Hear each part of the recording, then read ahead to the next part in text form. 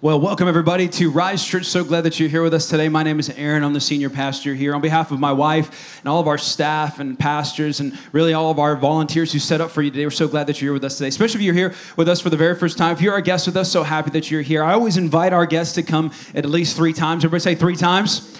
Here's why, is because when you go to a place, you can't really get the real feel of it the first time you go. That's where you have to go a couple of times and make sure, unless you're going to Chick-fil-A and you know right away. And so we're so glad that you're here. Also want to welcome everybody watching on Facebook Live in digital land, whether you're in your PJs, you're watching this at a separate time. We're so happy that you're here with us. We consider you family, and those listening on our podcast. We are starting a brand new series today called Our Imperfect Family. And we're going to talk about over the next several weeks what it's like to really live in this world with our families. And it can be hard and it can be challenging at times, but we want to talk about what God has to say about having a great family and really what it's like to really grow and raise a family inside of this world. And so if you have your Bibles with you, we are going to be in Matthew chapter number 5. Matthew chapter number 5, that's where we're going to be. Also, if you're with us, if you want to take out your phone and go ahead and check in and let everybody know you're at church on Facebook, go ahead and let them on in. We have people do that all the time. It's been a great connector, honestly, of our families. How many of y'all know sometimes you go to a place and you don't even know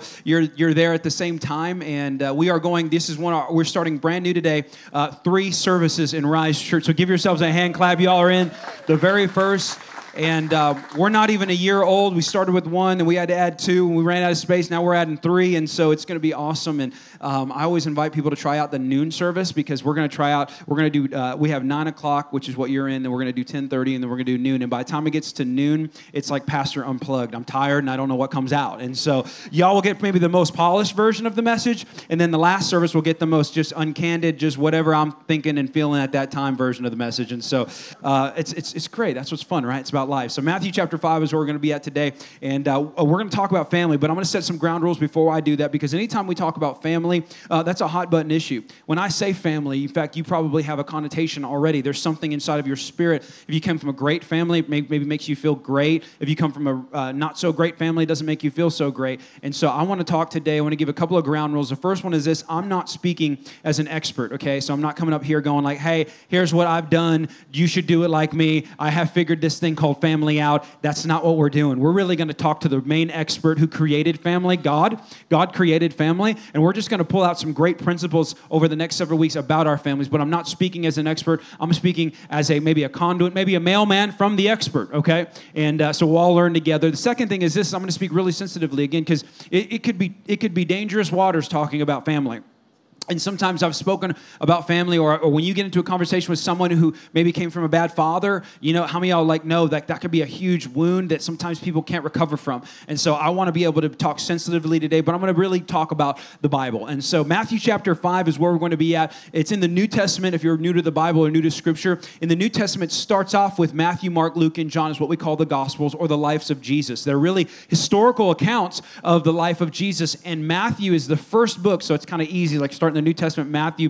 And Matthew wrote and started in chapter 5, started talking about really the kind of the beginning parts of Jesus's ministry. And when Jesus started his ministry, kind of towards the beginning part of it, he goes to this mountaintop, and there was a crowd already forming. It's kind of early in his ministry, kind of giving you context to where we're at today in Matthew chapter 5. And in the context of this ministry, he's starting to see people show up. Some people are coming to they've heard about him. They've heard the miracles that he's done, and he's doing some amazing things. And he gets on this side of the mountain, and he preaches what I would consider to say the best sermon ever preached in all of mankind and all of human history. And it's got a famous name for Christians. So like, if you're not a Christian in here, maybe you might not have heard this.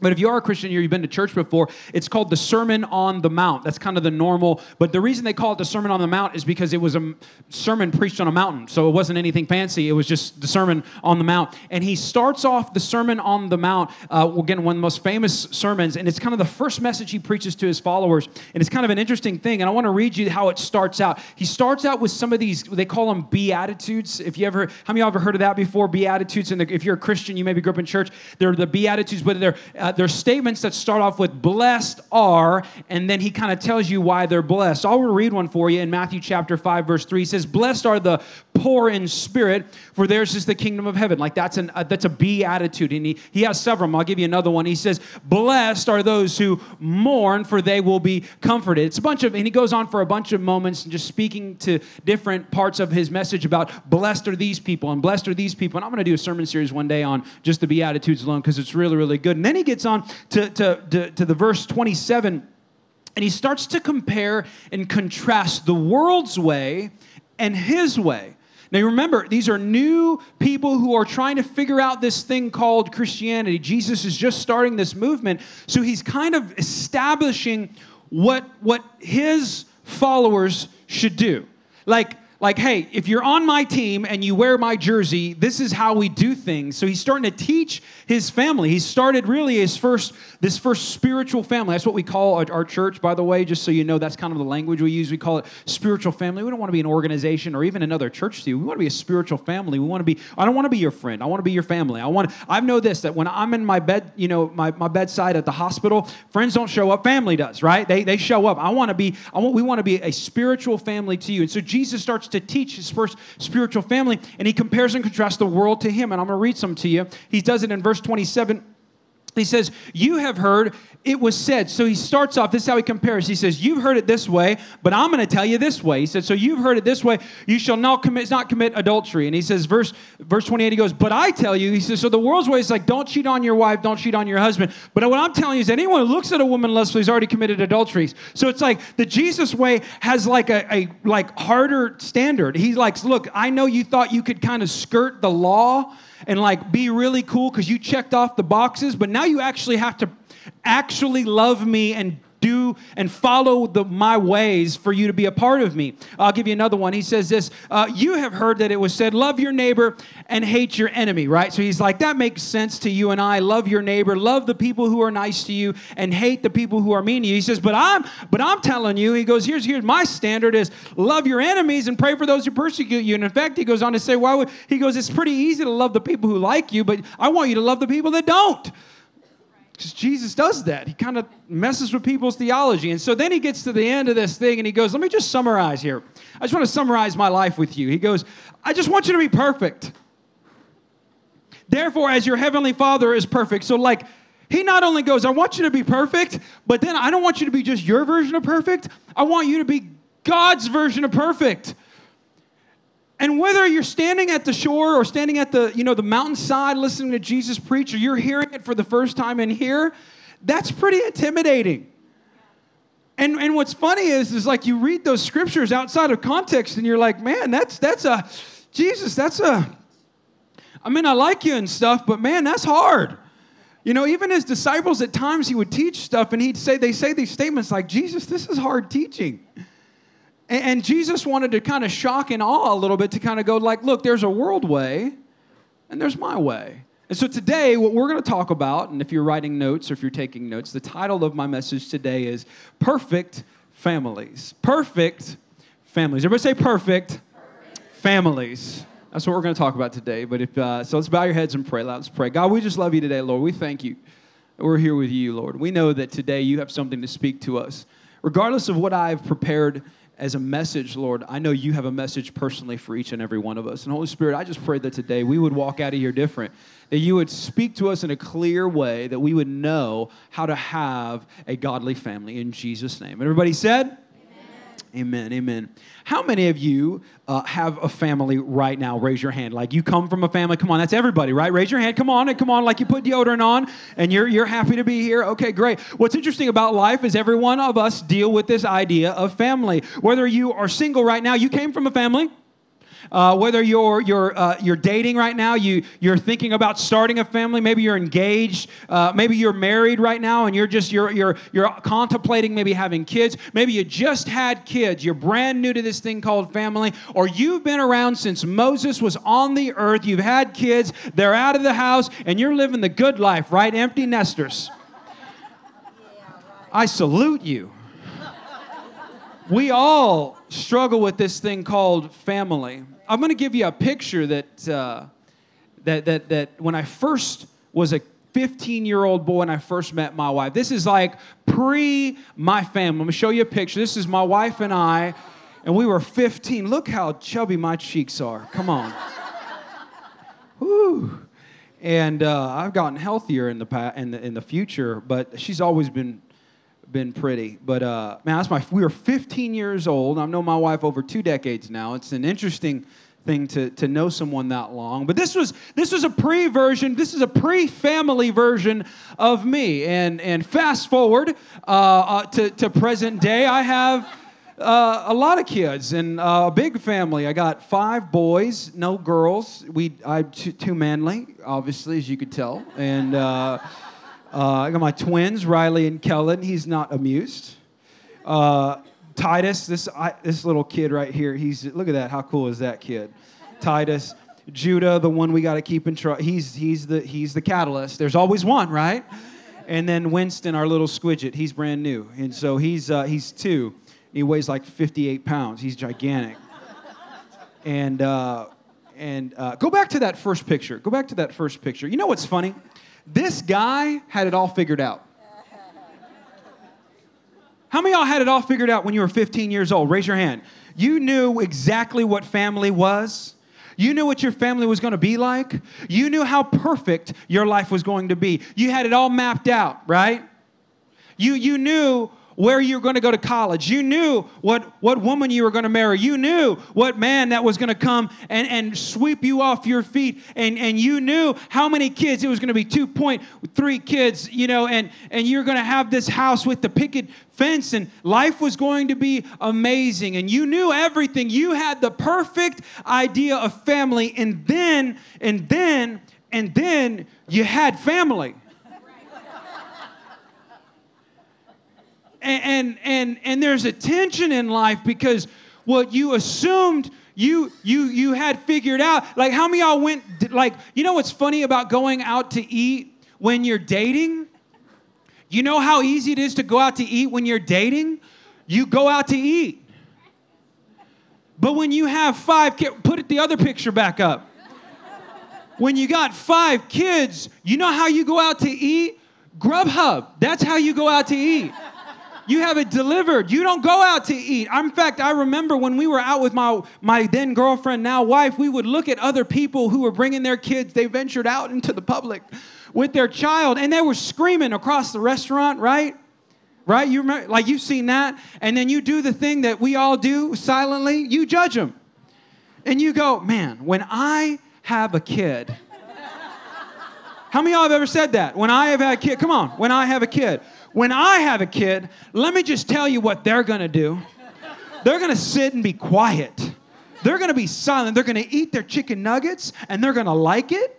They're going to eat their green beans. It's going to be powerful. You're going to see I'm going to be the standard at which all other families make it happen. And then they showed up. And we don't even go out to eat, right? You don't even go out to eat because you just know it ain't going to be good. Because I don't want to be judged. But there's a tension in life to be the perfect family. You know what makes it kind of worse is social media.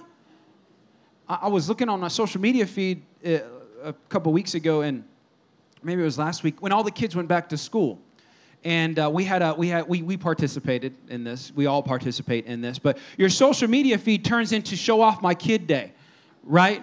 Y'all know what I'm talking about? So as you're scrolling through, you see this picture. This is the picture right here. It's the first day of school, hashtag blessed, right? Hashtag 4th grade, hashtag new teacher, hashtag help me Jesus, right? And this picture is funny because we all put this picture up. The picture we didn't put up was right before. When you told them, listen, we're about to take a picture and show it to the world, you better smile. And you made them hold that sign that says 4th grade, and they're crying, and they're stressed out because of the picture before they're going to school. It's not even about that. You just want to make sure you put your pictures to show everyone how perfect your kids are going to school. Because after this, they all got crazy, and then you had to drive them to what I would only be described as a combination of Indy 500 and Black Friday shopping, is when you have to drop the kids off at school in the line and then go pick them back up. Not kidding you. This last week, my wife said, you need to come pick the kids up with me because I got to show you the system of how I do it. Or what are you talking about?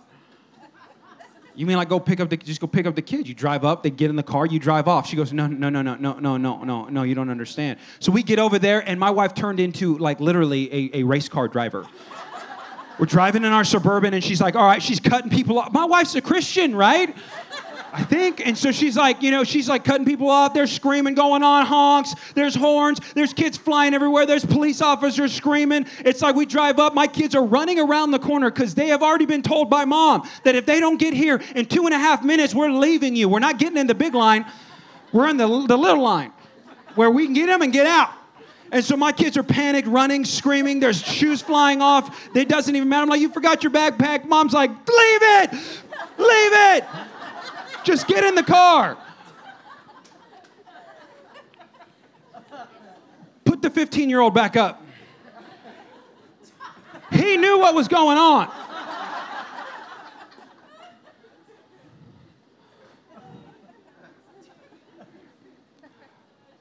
And the problem, the tension is that, like, have you ever saw a picture online where somebody was showing you their highlight and then you looked at your behind the scene?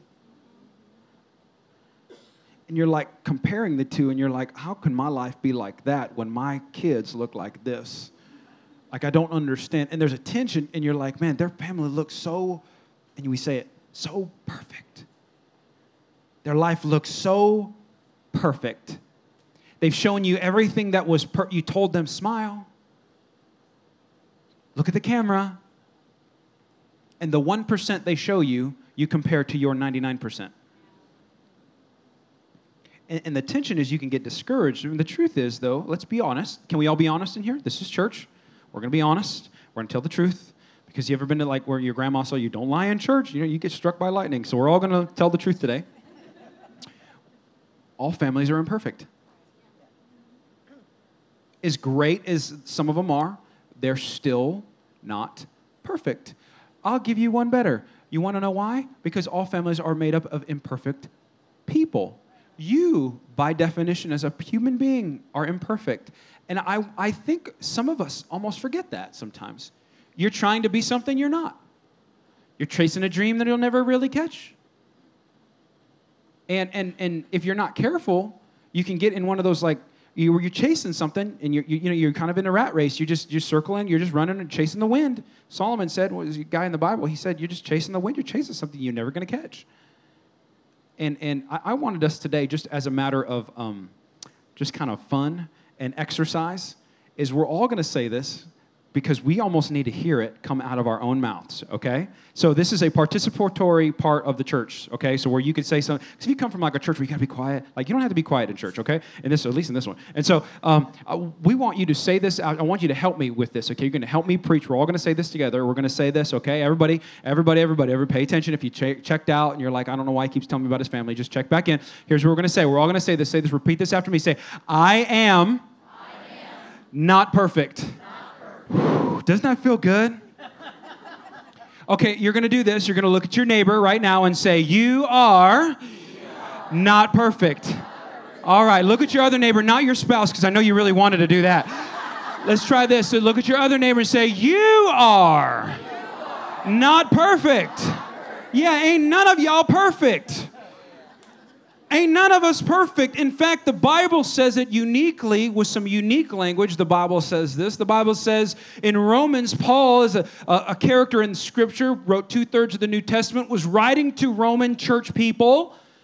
And he says this. He says, for everyone in that Bible, in the Greek, means everyone.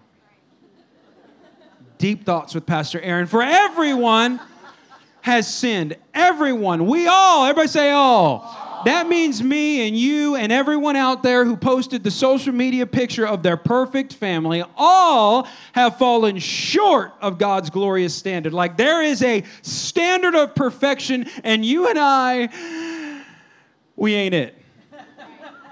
We ain't it. It's hard to have a family. It's hard to raise kids.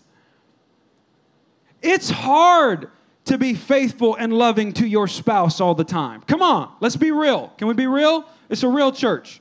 If you're a guest with us and you're like, I don't like a real church, I want the fake church where we act like we got it all figured out. This ain't for you. It ain't. This is a place where you got to come in and you got to realize, like, there's a lot of broken people in here. And the pastor's like the head broken person. It's hard to raise them. It's hard to live on a budget. Come on. It's hard to work at a job you don't altogether like. Can I get an amen? Like it's hard to pay for things like and pay bills on like credit card statements of stuff you bought 10 years ago. Anybody? Like it's hard to do vacations on a budget. It's hard to balance life with your in-laws. It's hard to have like a mixed family and come with weird dynamics of multiple family backgrounds. Come on, it's hard. It ain't easy, but God is at the same time asking us to be perfect. There's a tension. But if all families are imperfect, this means simply this: that all families, every family needs to grow. Every family needs to mature. Every family needs to develop and get better in some way, in some part. You and I all have a step to take with our families. And so when Jesus starts to speak on the Sermon on the Mount, he confuses me when he says, you need to be perfect. Because I'm like, God, you made us. You know we ain't perfect.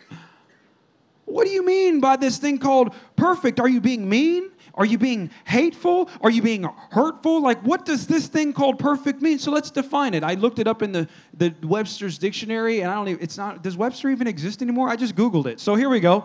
This is the world's definition of perfect. It says, Gugulus Maximus says, having all the required or desirable elements, qualities, or characteristics. I love how it summarizes. It's as good as it can possibly be. Now, for you and I, when we hear the word perfect, we kind of agree with that. We're like, yeah, that makes total sense. That's the definition of perfect. That's how I see it, and that's how I feel like we need to be as a family. That's what we need to be as a church. And in some ways, were even taught that growing up in some churches, where the pastor in the church told you better be good. Like, you better be perfect before you come to God. Because that God's perfect. We can all agree God's perfect. But before you come to him, you better get right. And you better be holy. And you better, and you know, your grandma always pinched you on the, you know, did you ever get pinched? Did anybody else get pinched on the back of their arm in church, right? You better sit up straight. God's looking at you. And you were taught to be the perfect person before you came to church, when Jesus taught, actually, if you just come to me, and then I'll fix you and make you better. And so what happens is when you go to those churches turn into country clubs. And churches weren't meant to be country clubs. Churches were meant to be hospitals full of broken people coming to the great physician to fix their life. And so we can get caught in all aspects of this idea of perfect. But what does God's version of perfect? What did Jesus really say when he said perfect? I'm going to give you the perfect. The Greek word there for perfect was teleos. Everybody say teleos. Yeah, I said to be complete in the character or ways of Christ. You got to remember, when he said be perfect, it was in the context of what he was talking about in the Sermon on the Mount. Remember, he said, you heard the world say it like this, but then I'm telling you to do it like this. And so he just, instead of he kind of highlights a few ideas, and I think he kind of gets to the point where he's like, y'all are just going to go through a whole lot of stuff. So I'm not going to be able to highlight everything over all parts of time. Let me just summarize it. If you be perfect in God's version of perfect, if you be teleos, if you be complete in Christ's character, and you will actually get everything you want in life. He said you need to have a Christ way instead of the world's way. Christ's way is the perfect way. Christ's way is Christ's characteristics. And that if you simply make your life built around me and my version of what your family should be, then you'll be perfect. You'll be complete. You'll lack nothing. And if we know the definition, that makes more sense. That's doable. Because then what it's not is, it's not desirable elements for our families. Like, none of us have the most desirable elements in our family. You probably don't live in the house you like. You probably don't drive the cars you have. You really want to have. You probably don't have the kids at this point right now that you thought you really prayed and hoped God would give you, right? You don't have all the desirable elements. You don't have all the desirable qualities in your family. You don't have all the desirable issues in life and all the people that make up and members that make up your family. You don't have all of the things that you would need to create the perfect family. And Jesus is not telling you to do that. Jesus is simply saying, if you want to have the perfect family, here's the statement, the summary statement of today. If you want to have the perfect family, you put me right in the middle of it. You just put me right in the middle of it. You make me Christ-centered. You make your family Christ-centered. Perfect families are Christ-centered families. Everybody say that when they say perfect families are Christ-centered families. Perfect families. Come on, like you mean it, say Christ-centered families. Yeah, so it's not you do everything the right way, dads. Moms, it's not you be the perfect mom. Kids, it's not you be the perfect children. It's you got to put Jesus in the middle of it. He's got to be the number. It's not Christ then family. It's Christ in family. It's different. And if you want a perfect family, it's got to be Christ-centered. It's got to be built around Jesus.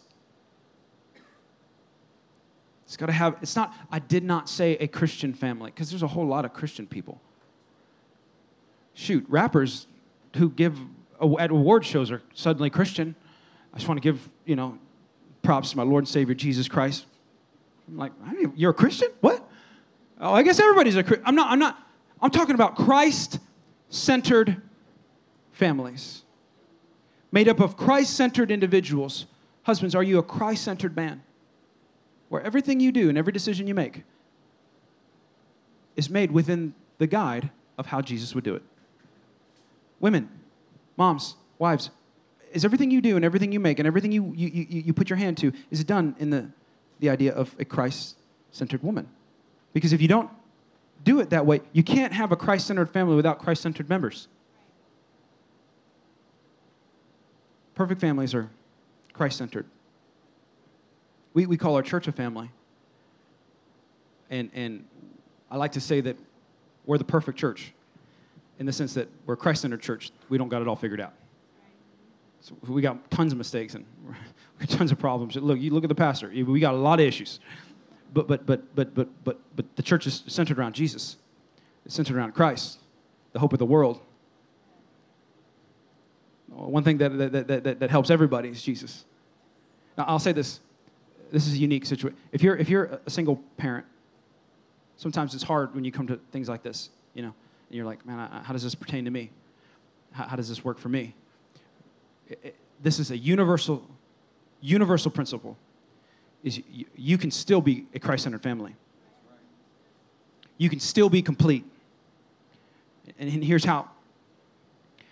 Every time I talk to someone who's in that situation, I tell them two things. Number one, whatever the reason, whatever the situation, that you are a single parent, you have a spiritual family who loves you. Rise Church is here for you, and you have a place at the table.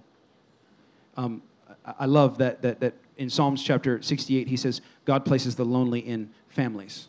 He places the lonely in families. Not churches, not organizations, not dictatorships, not jobs. God places the lonely in families. You're in a family. So you have a place. Second thing I would say is that you have a purpose and a future, but you play a part in that purpose and future. And you will always attract what you are. If you want to attract a Christ-centered individual, you yourself must be, come on, a Christ-centered individual. And God, here's what I love about our church. I've met people who have created families with single moms or single dads, and they've taken the idea of walking that out and done the most holy thing, I think, in the world. You followed in Jesus' family's footsteps. You made a family together, but you attract what you are. You attract what you are. In the next several weeks, we're going to talk about how to create these Christ-centered families, how to have a Christ-centered, perfect family in the next several weeks. So you can't miss one weekend of this. I'm going to give you, as I close, just this one, this last thought. Can you put the picture of my family back up there if you can? It's interesting. As I look at my family, from getting to 15 to here was, isn't it true? It's way harder than you ever thought possible. You know, there's so many more mistakes, so many more issues, and so many more problems. And I was sitting having, just go ahead and leave that up. My twins, I love my boys. They're 11 years old, and we had twins right away. Surprise, you know, it's like, I always tell my wife it was God's practical joke to me. And I was doing homework with my kids, and they just got into middle school. I'm sitting there, and I'm like, I don't even remember. How many of y'all do homework for your kids, and you don't even know how to do what they're trying to teach them? Anybody else? I'm like, how did I get through school? So I'm sitting there, I'm doing it, and I'm like looking at them, and I'm like, man. And I left, and I told my wife, I'm like, I don't have to do that every day. And she goes, do you remember, Aaron? Do you remember when they were 6 weeks premature, and they were in neonatal intensive care units, and we didn't know they were going to make it? Hey, Aaron, do you remember when they were 1, and every time they cried, they would have seizures and curl up into little balls? We couldn't do anything, had every specialist look at them. They just had to grow out of it. Every time a 1-year-old cried, a 1-year-old, and they would seize up, you just sat there and watched your little baby just. And do you remember, Aaron, when they were 2 years old and Riley had an issue with his neck and you had to stretch out his neck every night? Every night you had to sit a 2-year-old on the bed, and mom held down his hands, his whole body, held his head at the end, and every night I had to stretch out his muscles that were not stretched out, and I could not explain to him what was really going on, and so he screamed the whole time. I could hear his tears. If I could really, I could still hear him. And then, she said, do you remember when we sat in front of school administrators and looked at us after they tested them and said, hey, they'll never be in school the way they need to be. They'll be 2 grades behind. They'll never communicate with you. You need to settle it in your heart right now.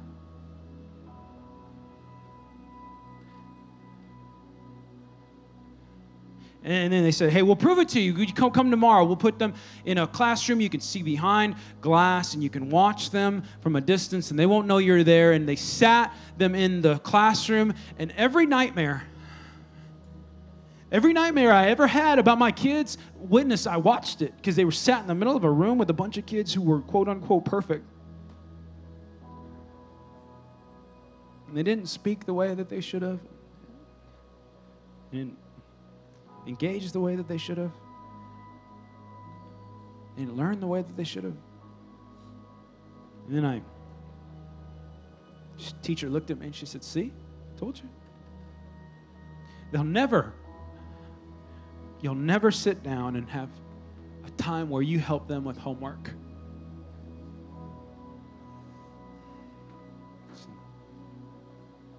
She said, we don't have a perfect family. But you got to do homework with your kids. And I think the reason God says to put him in the middle, it's not so you don't have issues. Because every time I looked at that, I was a pastor through their entire life. And I asked God, I'm like, God, why would you do that? I'm trying to do your work. If you're supposed to protect anybody, wouldn't it be me? I'm your pastor for you. And he said, he goes, no, you're a Christian. I'm here with you. You're going to make it. It's going to be all right. You keep me in the center of their life, and I'll be with you forever. And you can do homework with them as much as you want. So my encouragement to you, what I think Jesus was saying, is that when you're trying to be the perfect version of the world's perfect, you're never going to win. But when you're trying to be the version of perfect that God wants for you, which is just putting Jesus in the center of it, you'll win every day. We win every day.